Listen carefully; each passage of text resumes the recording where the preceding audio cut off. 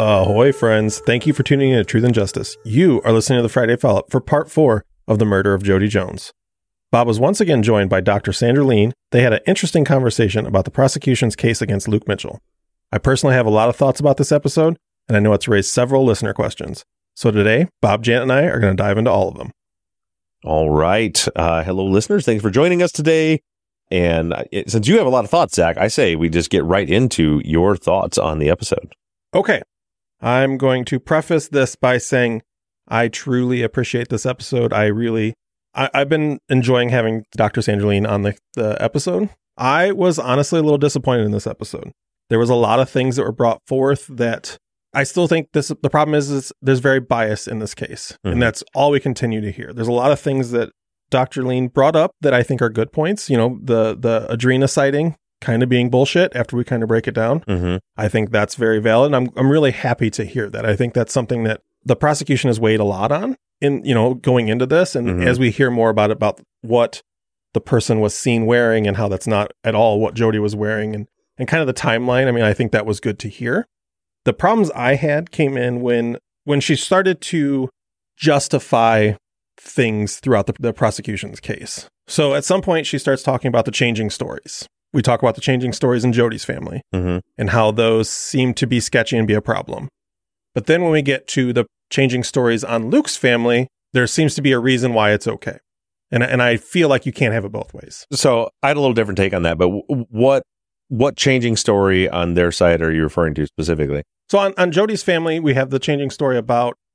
Well, I know all the stuff on her side, but I mean on Luke's side, what did you feel that she... So there's the brother's story where he didn't know what was made for dinner, and we don't know if Luke was home. We don't know. And then he says that he calls and that, he remembers that it was the night that he burnt the pie because his mother, and they said, well, that's because he just wasn't sure. And then, there was 4 days, but it really wasn't 4, it was 1.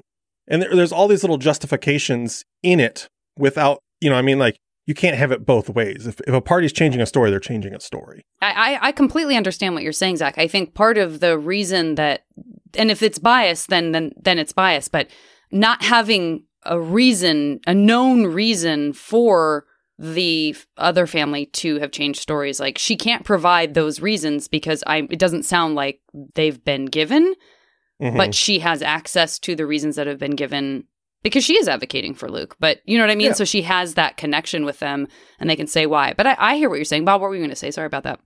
I agree with both of you. I also, for me, I see that a little bit differently. So like when you compare the two, so for example, Stephen, I believe it was, gives a statement that, the dog was barking and alerting and it was standing there and its head was this high over the V, gives all these details about it, and then goes to trial and says the dog didn't alert at all. He's told a completely different story with no explanation as to how that changed. To me, the way that I took the way Dr. Lean was explaining that particular change you're talking about in Luke's story, and I assume that's what you were talking about. So for you, it seems like you took it as she's making an excuse that it seemed like 4 days, but it was really 2 days. What I heard was she was citing in the record, 2 days after the interview is when he called, and it was 2 days later when they called him back. That's just clearing the record to me. And it's also, I felt like she gave us all the details and kind of leaves you to decide whether you're going to believe it or not. And the fact that he didn't change the story, he added detail to it. And she said that detail came because mom reminded him. So mom told him it was when he burnt the pies. And then he said that he remembered it. And so then he called to add it that was the day that he burned his pies. To me, I just took it as you can do with that what you want with it.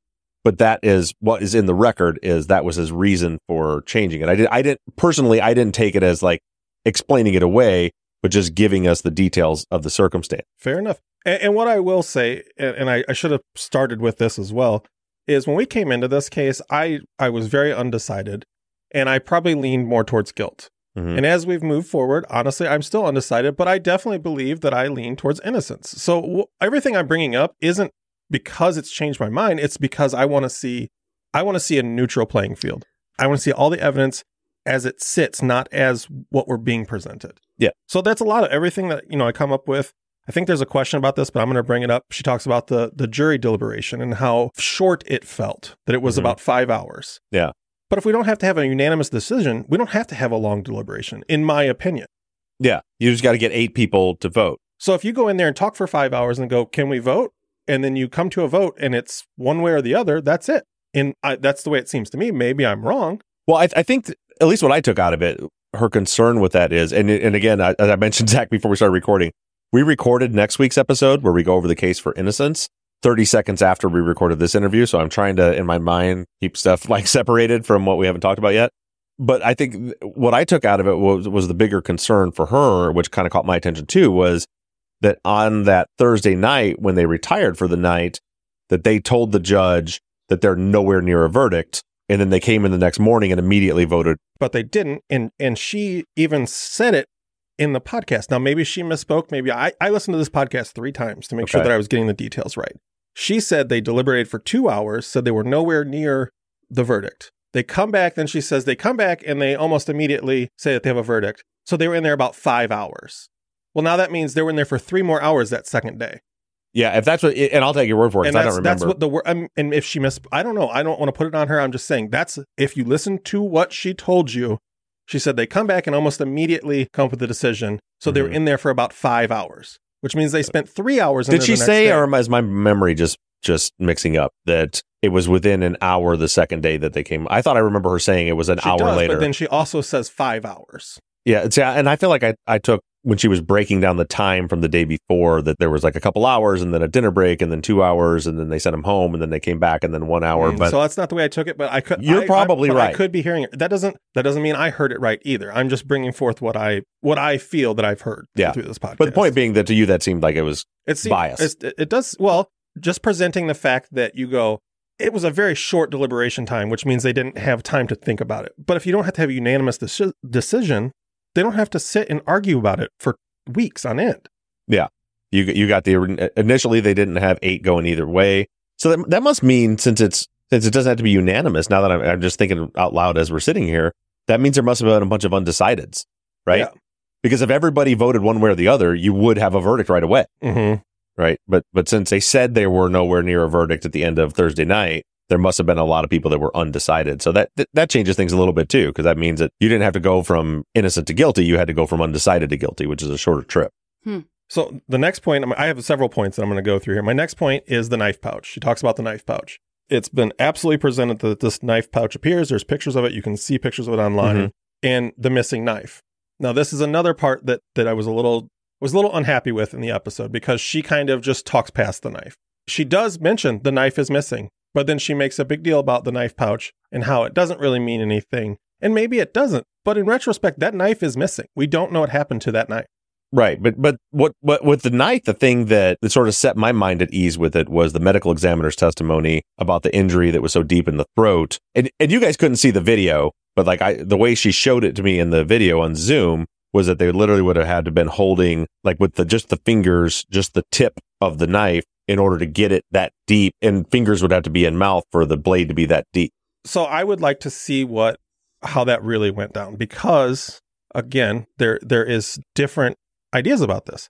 You're talking about, she says that her tonsils were injured, is what the injury is called. There was a cut to her tonsils, is what I believe what she says, right? Yeah. Yes. If you're going directly in her mouth, there's probably no way to get there.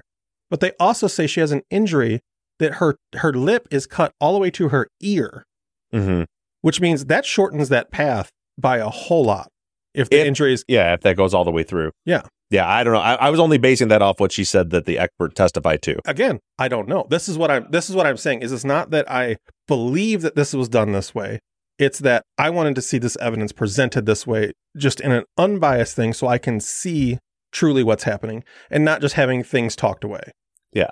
I'll just say this in regards to that. Like, I think it's unfair to call it bias the way that it's presented. If what she said is accurate, which I've not seen anybody refute it, I don't know if anybody can, because I don't know if I've seen it. Like, the way you're presenting is she was biased, she was spinning it and talking around it. The way I heard it was, she said the expert on the stand testified that the only way that knife could have made that injury is if this happened. To me, that's just her sharing a fact from what was testified to. It just seems unfair to me to and of course I'm very sensitive to this, because what do I get called all the time? You get called bias, right? Yeah. So admittedly, I'm very sensitive to that, to her coming on and breaking those elements down of the case, and then having somebody then say, it was biased the way she presented it. To me, it would be biased to me if that's not actually what the expert said. And I don't know, right? We're taking her word for it. So, and I guess I apologize because maybe bias isn't really what I'm going for. What I mean is the way it was presented was that you bring up this knife pouch, you talk about this knife pouch, you kind of have a discussion about this knife pouch. And then when it gets to the knife is missing. The pathologist says, yeah, it could have created these wounds, but maybe it could have, maybe it couldn't have. And that's the end of discussion. There's still, I mean, where's that knife? Right. That's still in my head. Why is it there? Why is it gone? Where is it? What's happened to it? And I think that's a question that we still have that's out there, right? Is she can't answer that and we can't answer that. We don't know where the knife is. Okay. And I don't know. And we didn't get an explanation for it. Neither did the jury or the defense. So that just kind of lays out there. I do think that at the very beginning I'm anxious for you to hear this week's episode, because at the very beginning, I think you're going to be very happy with her response to my very first question. I'll leave it at that. Good. So my next point is the smoke. She talked about the smoke. She said there was the possibility that Luke's mom lit a fire to burn the clothes, but no one could report that there was smoke. She said there's 37 neighbors. Out of the 37 neighbors, 35 of them said they did not see any, they could not recall seeing any, or they just remember smelling something. And then she says, so that means there's only one neighbor that said anything, and that's the direct neighbor. But if they say there's smoke there all the time, how can you concede that that's true? Yeah. And again, to me, that's maybe the way she presented it was a way which said they down to 30. I thought it was about 35 that said they didn't recall or didn't say there was a fire or smoke. There was 2, right, that said they did smell smoke that were both close neighbors. One said it smelled normal, and the other one said it smelled. But she does off. State that she states in there that there's these little bonfires all the time. Right. I don't believe the clothes were burned. I'll say that right away. I don't believe the clothes were burned. I'm really starting to lean that I believe Luke is innocent. However, to represent that only one neighbor could positively ID smoke, but that doesn't mean that other people couldn't. But I guess I would say this. How do you, if what she said is accurate, right, that there were 37 neighbors interviewed, 35 of them said they couldn't recall any smoke, 2 said they smelled smoke, 1 said it smelled like normal wood, and the other one said that it smelled odd. How should she have presented that if that's the actual facts of the case file?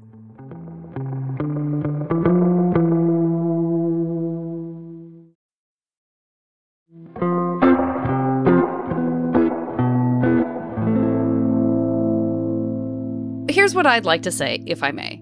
Zach, you are perhaps accustomed to, as many of us are, and Bob said it at the beginning of the episode. And if I'm remembering correctly, Bob, you said, Dr. Lean, let's try to look at today's episode as this was the case presented by the prosecution and just sort of talk about it as from their perspective, what there was. Right. And you have done that in past seasons with past episodes where it's just you're not joined by anybody, and you have written a script and you go through and really try to be as fact-based as you can and really almost try to sell us on the prosecution's case. And so you did say that, or some version of that at the beginning of this episode. And then I think what Zach heard, instead of it being the sort of standard version we would hear from you, where you really are like, I am going to present this so you have all of the information, and I'm going to reserve judgment on any of these pieces of information because we will get back into those things. And Dr. Lean is asking her to do that, to really present it like she's the prosecution and she's going to walk you through their case without expressing an opinion. I don't think that's fair to her. I don't think it's fair for us to expect her to do that. She has been advocating so hard for this family for so long, and she has felt so alone in that for so long, from what I perceive of, things she said and things I've read, that asking her to just state a fact and kind of leave it there, I don't know if I could do that if I were her. And so I think it's impossible almost for her not to say, but this, and this. So I guess what I want to say is it bias? Yeah, I think it is biased because we have invited someone on who is very sure that this young man is innocent. So we don't have to pretend like she hasn't made up her mind yet. We know she has. Right. And she's looking at the facts through that lens because that's what she has made. She has purposefully done that to try to undo this this perceived misjustice. So I guess what I'm saying is I feel like you're both right, but I understand, Zach, the idea, and you tell me if I'm interpreting that right, is that it's true, we did not get the sort of thing that Bob does where he just lays it all out and it's clean and you walk away and go, okay, that was that. You know what I mean? Yeah, I think you hit the nail on the head. Yeah, and it was tricky too for her because I think she is the one, the holder of the facts. Right. We don't have the transcript, so I'm asking her for the prosecution's case. I mean, you're going to hear next week, like, she was just kind of pointing out the flaws in the prosecution's case, which, as you said, Janet, and Zach, is kind of where normally I don't do that when I do the prosecution's case. I just say, this is how they did it, and then I come back and go, and then this is why that stuff was wrong. The episode on the innocence is a whole different ball of wax. That's a completely different set of circumstances. Because to be honest with you, when I was doing the interview, like, I was like, but here we are kind of arguing against these things. Or not really arguing against them, because I still maintain that it's not a bias to state the other facts that were in the record to give better context of it. Sure. But at the same time, that's saying, well, this is what they did. For example, the Adrena sighting, right? So they're like, well, one of the main stanchions of their case was this Adrena sighting. Also, what came out in trial is that, this happened. And then, of course, some of it's my fault, because then I'm like, well, how did the time change?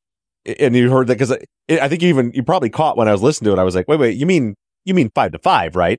He's like, no. Yeah. 5 to 6. I'm like, huh? And I remember thinking in that moment, okay, we're supposed to just let that slide, but I can't let that slide. I need to understand how this is. But do you have any more points that you want to cover before we go to the questions? 2 quick ones that I won't stay on for super long time. One was when they talk about the jacket. We have no idea about the jacket, whether he had one or did not have one. Right. But there's this notion that she puts forth that says that the police took a jacket from a former classmate in 2022 to hide it from the defense. No, they found out about it in 2022, is what she said. And again, I don't know if it's true, but that from what she said, okay, to me, that sounds like there was like something in the file that they had taken this other jacket and didn't disclose it to the defense, and they discovered that. Okay, so I totally misunderstood that. But that sure would be weird if they hid the jacket 19 years later. That's why I was super confused, because I was like, what? Why are they taking what? And then the last thing was the note of the liaison that like was with them all the time. Yeah. And again, I think that the whole idea that Marilyn Manson or the Black Dahlia, I think that is so far rubbish to this entire case that doesn't matter. Mm-hmm. But the idea that there's a note made that Luke brought up this song, but then the liaison officer brought up the song, and you can tell by the notes, but she wrote it in the note. Like, how do we know any of that? Yeah, I don't know. And a lot of that comes back to, I wish we had the actual case file. Because that seems confusing, because she said in her notes she wrote this, but then if you check her notes, she wrote this, and you're like, well, what is her note? Like, I don't understand that. Again, it doesn't mean anything. And honestly, I feel like I've harped on her. I absolutely love that Dr. Sangeline has been on this podcast. She's a wealth of information that I did not know. I'm super happy that you've got to talk with her. I just think that I was disappointed, and Janet hit it on the head, that it wasn't presented the way that I was used to having it presented. Yeah. And I think I'm probably not the only listener that felt that way. Yeah. Yeah, absolutely. And with that, Janet, did you have anything else to add about the episode before we get into the questions? I just have these 5 points. No, I'm kidding. I loved everything you brought up, Zach, and some of that stuff I had questions about as well. So thank you for bringing that to all of our attention, because that was all really good stuff to talk about. We do have some questions, and we also have some questions that are unrelated to this case, but we will save them for the end. So first of all, people are still thinking about the "we called an hour ago" comment, and Tracy just wanted to volunteer the idea of, could the "we call an hour ago" comment to police line up time-wise to the 999 call from someone claiming to be Jody's mom? Could the dispatcher have been mistaken about who made the call? So many J names, maybe a mistake in the notes or report. I think anything's possible with that. I think as far as it does the timing line up, let me see, that would have been around mid. Yeah, it probably would. It would be about right that they called an hour before that. And Brandon, but I don't know that that's what happened. Okay, let's move on to Jennifer. Jennifer says, does Scotland and the UK have a law about self-incrimination? It seems like Luke didn't do himself any favors by not shutting the heck up around police. I don't know. I mean, you heard me learning in real time some of the way the Scottish law works, so I don't know the answer to that. But also, I don't think that's necessarily true. I don't think that it sounded like there was really anything that Luke said that was used against him in court. Yeah, I don't think so either. From everything I've heard, I don't think there was a lot. I think he was held in question, but I don't think there was anything that incriminated himself in it at any point. And I know I asked Dr. Lean that question. I don't remember. It probably must not have been in this episode, must be in the next one. But I think I'd asked, like, in the 6 hours that he was interviewed, or however long it was, did he say anything that was used, that was like incriminating, that was used against him? And she said, no, nothing. Just to put a fine point on it, still, don't say anything. Ask for an attorney, whether or not you think you're going to incriminate yourself or not. And you never know how the police are interpreting something. Just because they couldn't put something in front of the jury to say, and look what he himself said, doesn't mean that they weren't all passing judgments and gossiping behind his back about certain things he said, or the cadence in which he said it, or the tone he was using, or the way he was behaving, and then he didn't seem upset enough, and all of that kind of stuff. Whether or not that's used as direct evidence, you could see that influencing the police to look a certain direction and maybe not look a different direction. Does that make sense? Yeah. Jesse says, hopefully this is covered in the case for innocence, but how much of the conduct of the police and trial was just standard for the Scottish justice system? Clearly the systems are different, so it's difficult to tell which is accepted practice and which isn't. From my conversations with Dr. Lean, a lot of this was out of the norm. I can't say that I fully understood exactly what she was explaining as far as the interview, but so, like, one big difference is that they're able to, I don't remember the term she used, but to interview people, and they do not have a right to an attorney or a parent. So, like, we went through this with Jennifer Jeffley's case, where we all learned, most of us, shockingly, that the police do not have to have a parent present for a minor to be interviewed, which was shocking and scary. But even with that, what they do have the right to do is to leave or have an attorney present. The fact that they're able to interview people for up to, what does she say, up to 7 hours? Something like that, yeah. It's up to 7 hours, and they're not entitled to legal representation or a parent being present. And I think there's something about how Luke was obviously considered a suspect. But if they don't make him a quote-unquote suspect, if he is like a witness, they're allowed to question him. Right. Well, that's the same in American law. Okay. And I think that's where they got around that whole idea, was they were presenting him as not a suspect. Yeah, that's the same bullshit that we see here. Like we saw with Jennifer Jeffley, again, to go back to that case, was if you're just giving a witness interview, you can always walk away, you can always not speak, and you can always ask for an attorney and stop any question to have an attorney. You're not required to be informed of those rights in America unless you are a suspect. Then they have to Mirandize you and make sure you are aware of the rights. Like with Jennifer, they're questioning her all this time, and they're literally having her sign confessions and still claiming that she's not a suspect, because then she doesn't have to have an attorney. And then they're able, of course, because she's a kid, just like Luke was a kid, they're able to, well, you can have an attorney, but you don't want to do that, right? Oh, no, of course I don't. Why would I do that? You're just helping me. Yeah, Abby had a similar question to what you were talking about, Zach, which is, again, I kind of group these big picture questions together for those of our listeners who are articulating what I think a lot of us are feeling, which is this curiosity and confusion around the difference in the justice system. So Abby was very curious about how jury deliberations are done in a place like Scotland, where juries don't have to be unanimous. I'm sure I'm missing something, she says, but it would seem like they just have to do one vote.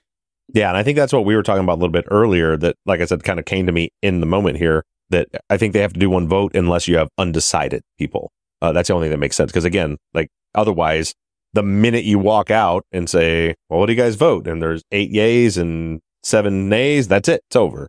In order for there to be more than just one vote right after they're done, there has to be undecided people. Yeah, I'd be curious to see what like the average time is on a deliberation for a trial there, because like here it seems like if there's murder trials there, the deliberations can be days. Yeah, but I wonder what it is over there because of this. Yeah, because when you see, because initially from an American's perspective, when you see it was a 42-day trial and they deliberated for 5 hours, seems shocking. Yeah, that's shocking. But yeah, when you come to the fact that all you have to do is just get everybody to vote, it doesn't like anything, then that's the end of it.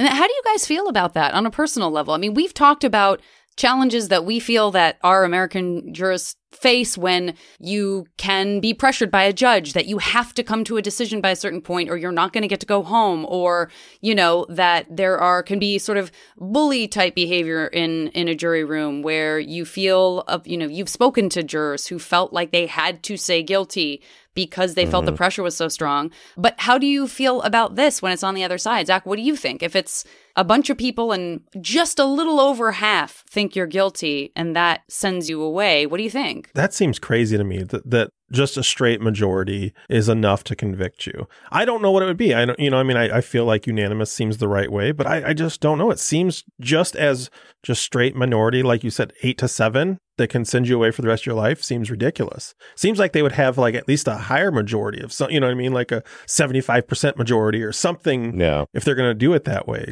But to me, honestly, going through this case made me feel a lot better about the American system. That tends to happen, I think, right? Bananas. mhm. Now on the flip side of it, in sentencing generally, I like the UK system better than here, where people do have a chance to reform and get out. It's not, lock them up and throw away the key like it is here. And there are certainly all the issues with our system that, like you mentioned, Janet, the pressures they put on, the Allen charges, just generally jurors, I think, not fully understanding the law. And I'm basing that off my own experience on juries and having people like, well, I just don't think that he should be charged with that. I'm like, but do you think he did that? Yes. Well, then you vote guilty. But the sentence is 5 years, and I think that's too much. Like, you don't get to decide, like there's a lack of understanding. But I will say that I will take our broken unanimous system over that simple majority system. That's nuts to me. Yeah, I want to read Susan in the chat just posted, these legal differences reflect different social norms and general understandings of fairness. The influence of social norms and groupthink cannot be overstated. And that's really well said. Yeah. Oh, and Susan would be happy to discuss the research surrounding the influence of these social norms on juror perceptions. I smell an upcoming episode.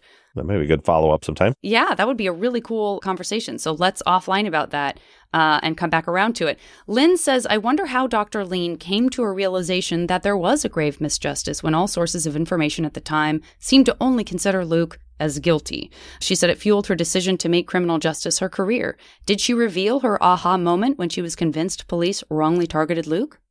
I mean, she talked about that last week, and the way I took it was the fact that everybody was saying that this 14-year-old boy did this was what got her interested. I think so that's what was concerning to her was, and that was, as she said, like, she was not an expert in this. She had no, her degrees were in psychology. So she had some experience in things like this, I guess I would say. But it sounded like that was the thing that got her interested, was she was just like, wait, what? A 14-year-old boy did this?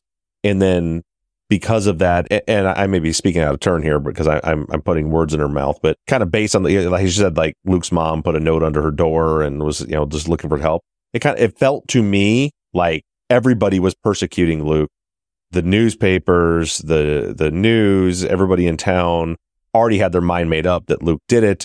And then she heard, well, there's this one woman that is like actually, this educated woman who is saying like, this doesn't make sense to me, that it could have been in desperation that she's like, well, someone help me. No one is taking our side. Someone help me. And maybe that's how they got connected. But that was my understanding, was it was simply because based on what she knew about the case from the news and stuff, it just seemed incredibly unlikely to her that a 14-year-old boy would be responsible for it. Got it. Jeannie says, please ask Dr. Lean if you can play the recording Luke made from jail recently. And Muri also asked about whether Luke could be interviewed now, since an interview with him is apparently out there anyway. There's probably some serious hoops to try to jump through for me to interview him now.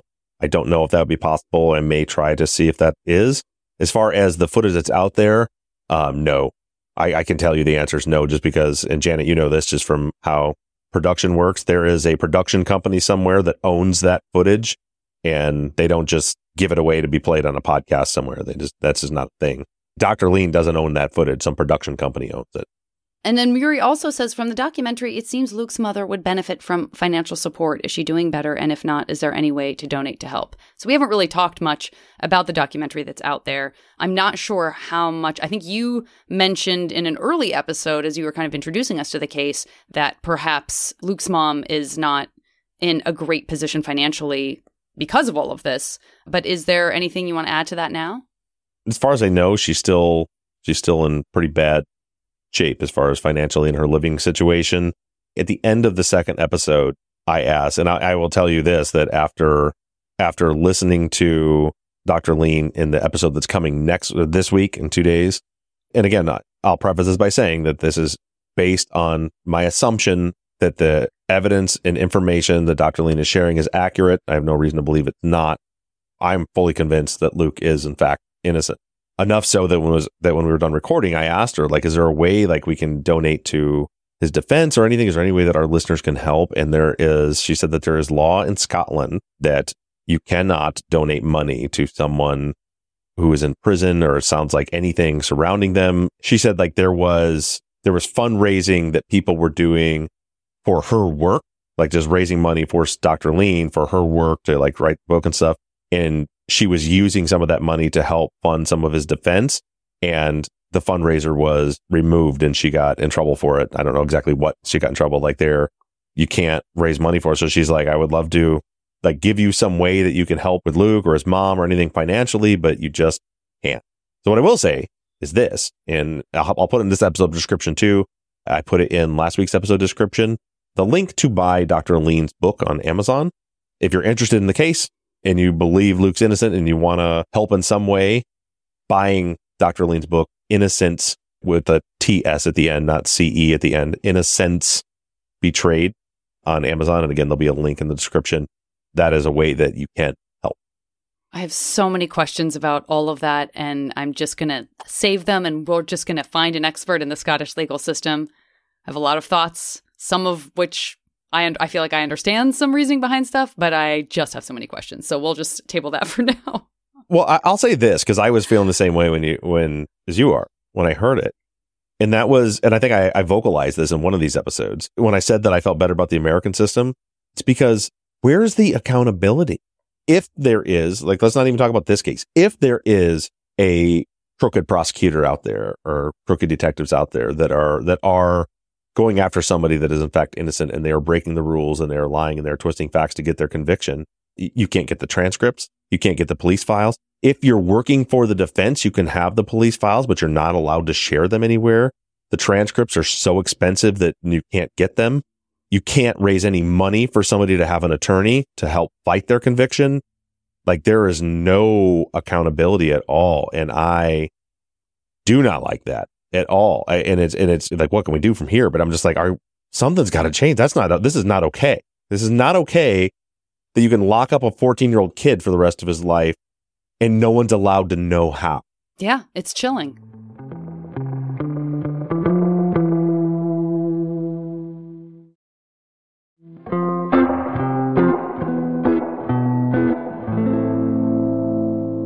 Per Dr. Lean's comments, Kim says, I believe Andrina originally said she went to the supermarket and then drove around to see the house and then made the sighting on her way home. This means whoever she saw, they were at the opposite end of the path to sightings of Luke at that time, so he was alibied. Without her, is there any evidence at all that puts Luke with Jody?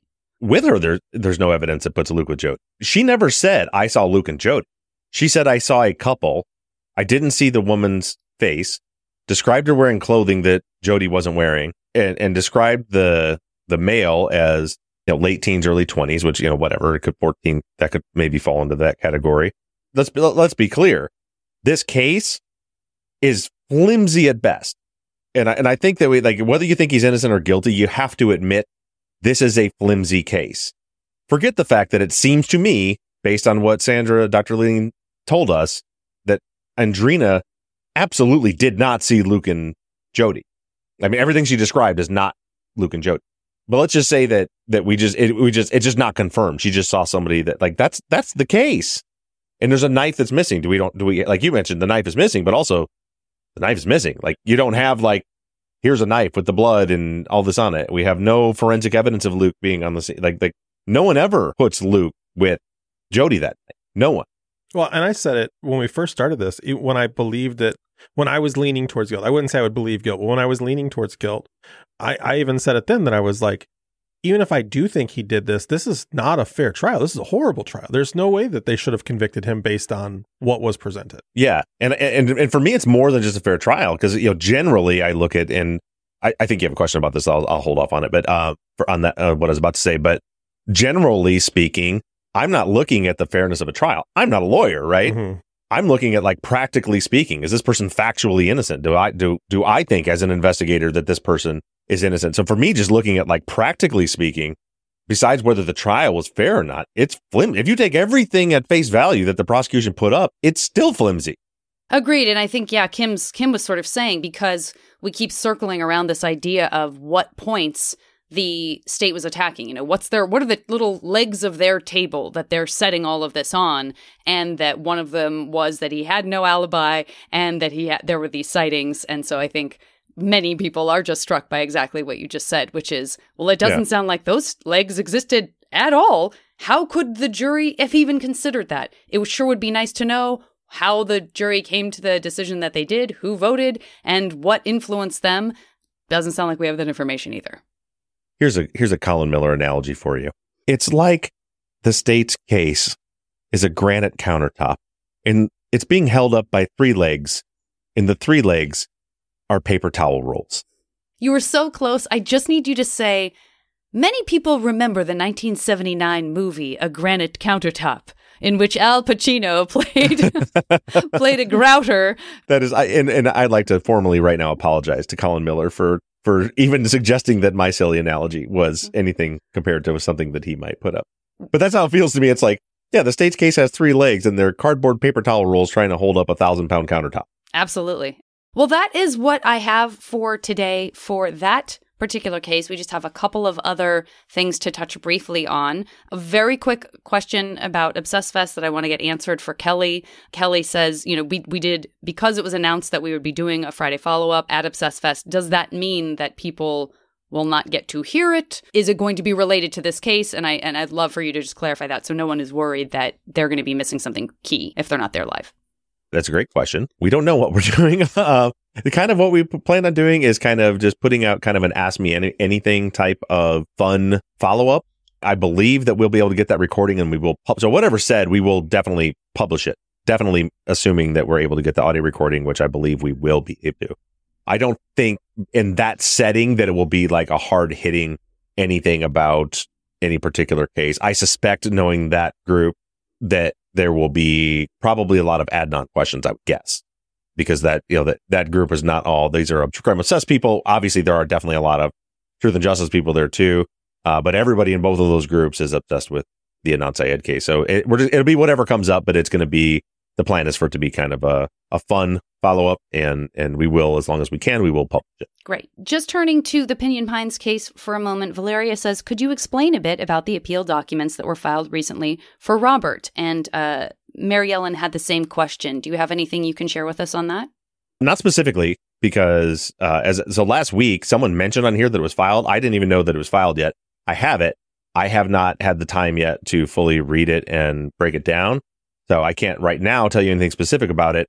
My intention is, so next week will be the last episode about Luke's case. We're going to do the case for innocence. I was thinking maybe we might do something else after that, but I was thinking of like alternate suspects, but we kind of get into that in next week's episode. So we said it would probably be a 6-part series on the case, and that looks like that's what it's going to be, is just to kind of give some exposure to the case. Then the next episode, what I want to do is actually go through the appeal and break that down. And this is, and there's always the usual suspects that are going around like, oh, look, Bob, they didn't use your arguments in their appeal. Like, okay, no shit. I'm not a lawyer. As I just mentioned, I'm looking at the things to trying to investigate the case and figure out what's practical. Also, those are the same people that are like, Bob's in bed with the attorneys and he's biased. Like, clearly not. I'm not. I never was working with the attorneys. I sent them the information I had and they did their thing. I suspect, just based on the trolling comments that I've gotten about it, and I think somebody even said that they didn't put the the sector data information into this appeal. And I believe this is the federal appeal also. So I gotta go through and verify that, because again, like, I have not opened the file and read it yet because I've been busy doing other stuff. But if that's the case, if it's a federal appeal, then nothing we covered would be in it, because the federal appeal would be appealing the previous state appeal ruling that happened before we were covering the case. So they can't argue new stuff. They can only argue that stuff. So I don't know. But anything that's in there is going to be, lawyers have to decide what is going to be a good argument, a winning argument. It's not about proving innocence and actual innocence exoneration without like a clear DNA match. is almost impossible in the United States. Like, you got to have something very, very strong.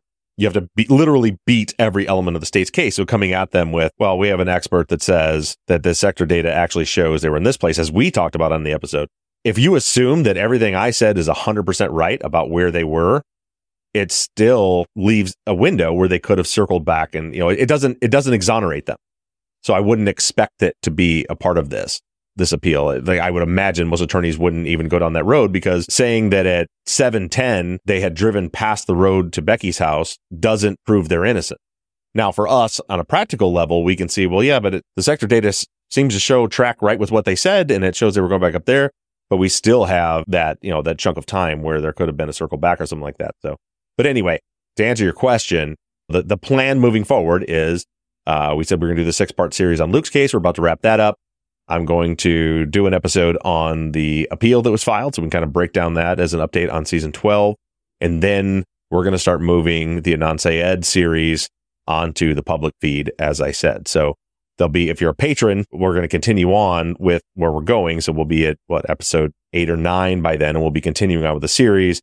If you're not a patron, we'll come back. Obviously, you guys have already heard episode 1. So it'll be episode 2 of that will be coming on the feed, and then we'll be releasing them simultaneously as we move forward. And along those lines, because there seems to be a lot of interest where people want to hear that rebuttal to the prosecutor's case, probably what I'm going to do is create in our distribution platform a season 14 and put them up, because it's going to be big. So like, one of their episodes, they did 14 episodes. One of their episodes already took me 2 episodes to break down. So there'll be at least 15 of mine. And actually this week, as long as things go as planned, there's going to be 2 for this week also. So there'll be at least 16. So I'll probably will make season 14 is the reply brief series. It won't have any effect on you guys. It'll just drop into your feed like normal. But what it'll do is, for anybody that wants to come hear it, they can just go listen to season 14 and listen to it all. So, and I'll warn you guys about this again before it happens, but you'll probably notice like 2 episodes get popped in at a weird day before the new one comes out. And that'll just be because even though we've already done season 1 on the main feed, it was way back a month and a half ago on this feed. So I'll put that episode 1 out again. So it's just clean all in one season. You'll have already heard that. It won't be like the Sunday drop. It'll just get like dropped in there extra. So got it. That is the plan going forward. This week, we are on the Adnan Syed reply brief series on Patreon. They talked about, in their part 6 that we'll be talking about, is the Asia McClain alibi letters, the autopsy and the crime scene. And on our main feed here, coming out 2 days on Sunday, we have another episode with Dr. Lean, where she is going to explain the case for innocence for Luke Mitchell and give all the information that we have about any alternate suspects and where the case is now and what's going to be happening next. And I just want to shout out Grayson very briefly, who just informed all of us, this is why we love the live YouTube chat when we do these live streams, that it has now been released that the Maryland Supreme Court will be hearing the plea on Thursday.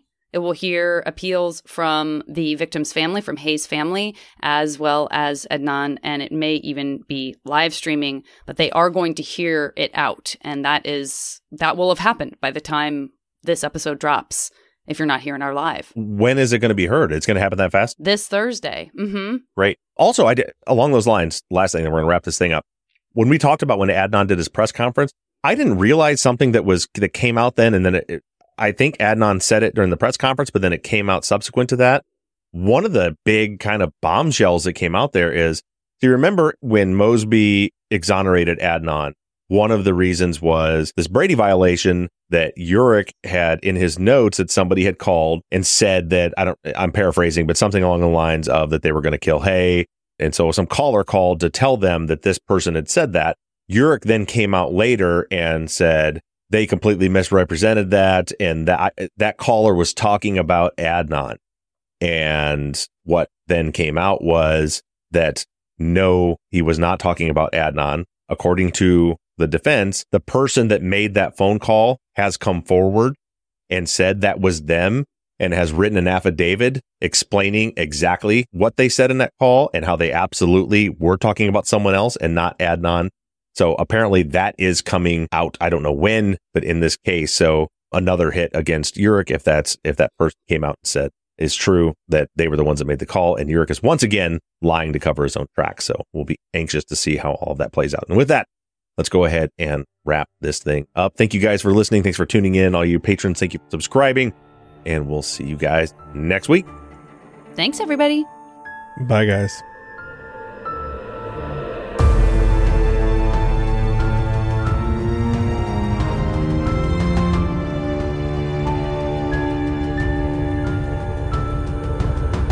Truth and Justice is an NBI Studios production. All music for the show is created and composed by Shane Yoder at PutThemInASong.com. The font you see on all of our logos and banners were created by Tate Krupa of Red Swan Graphic Design. Katie Ross of CreatedInTandem.com designed, created, manages, and maintains our website, Truth and Justice Pod, where you can view all photos and documents discussed in every episode.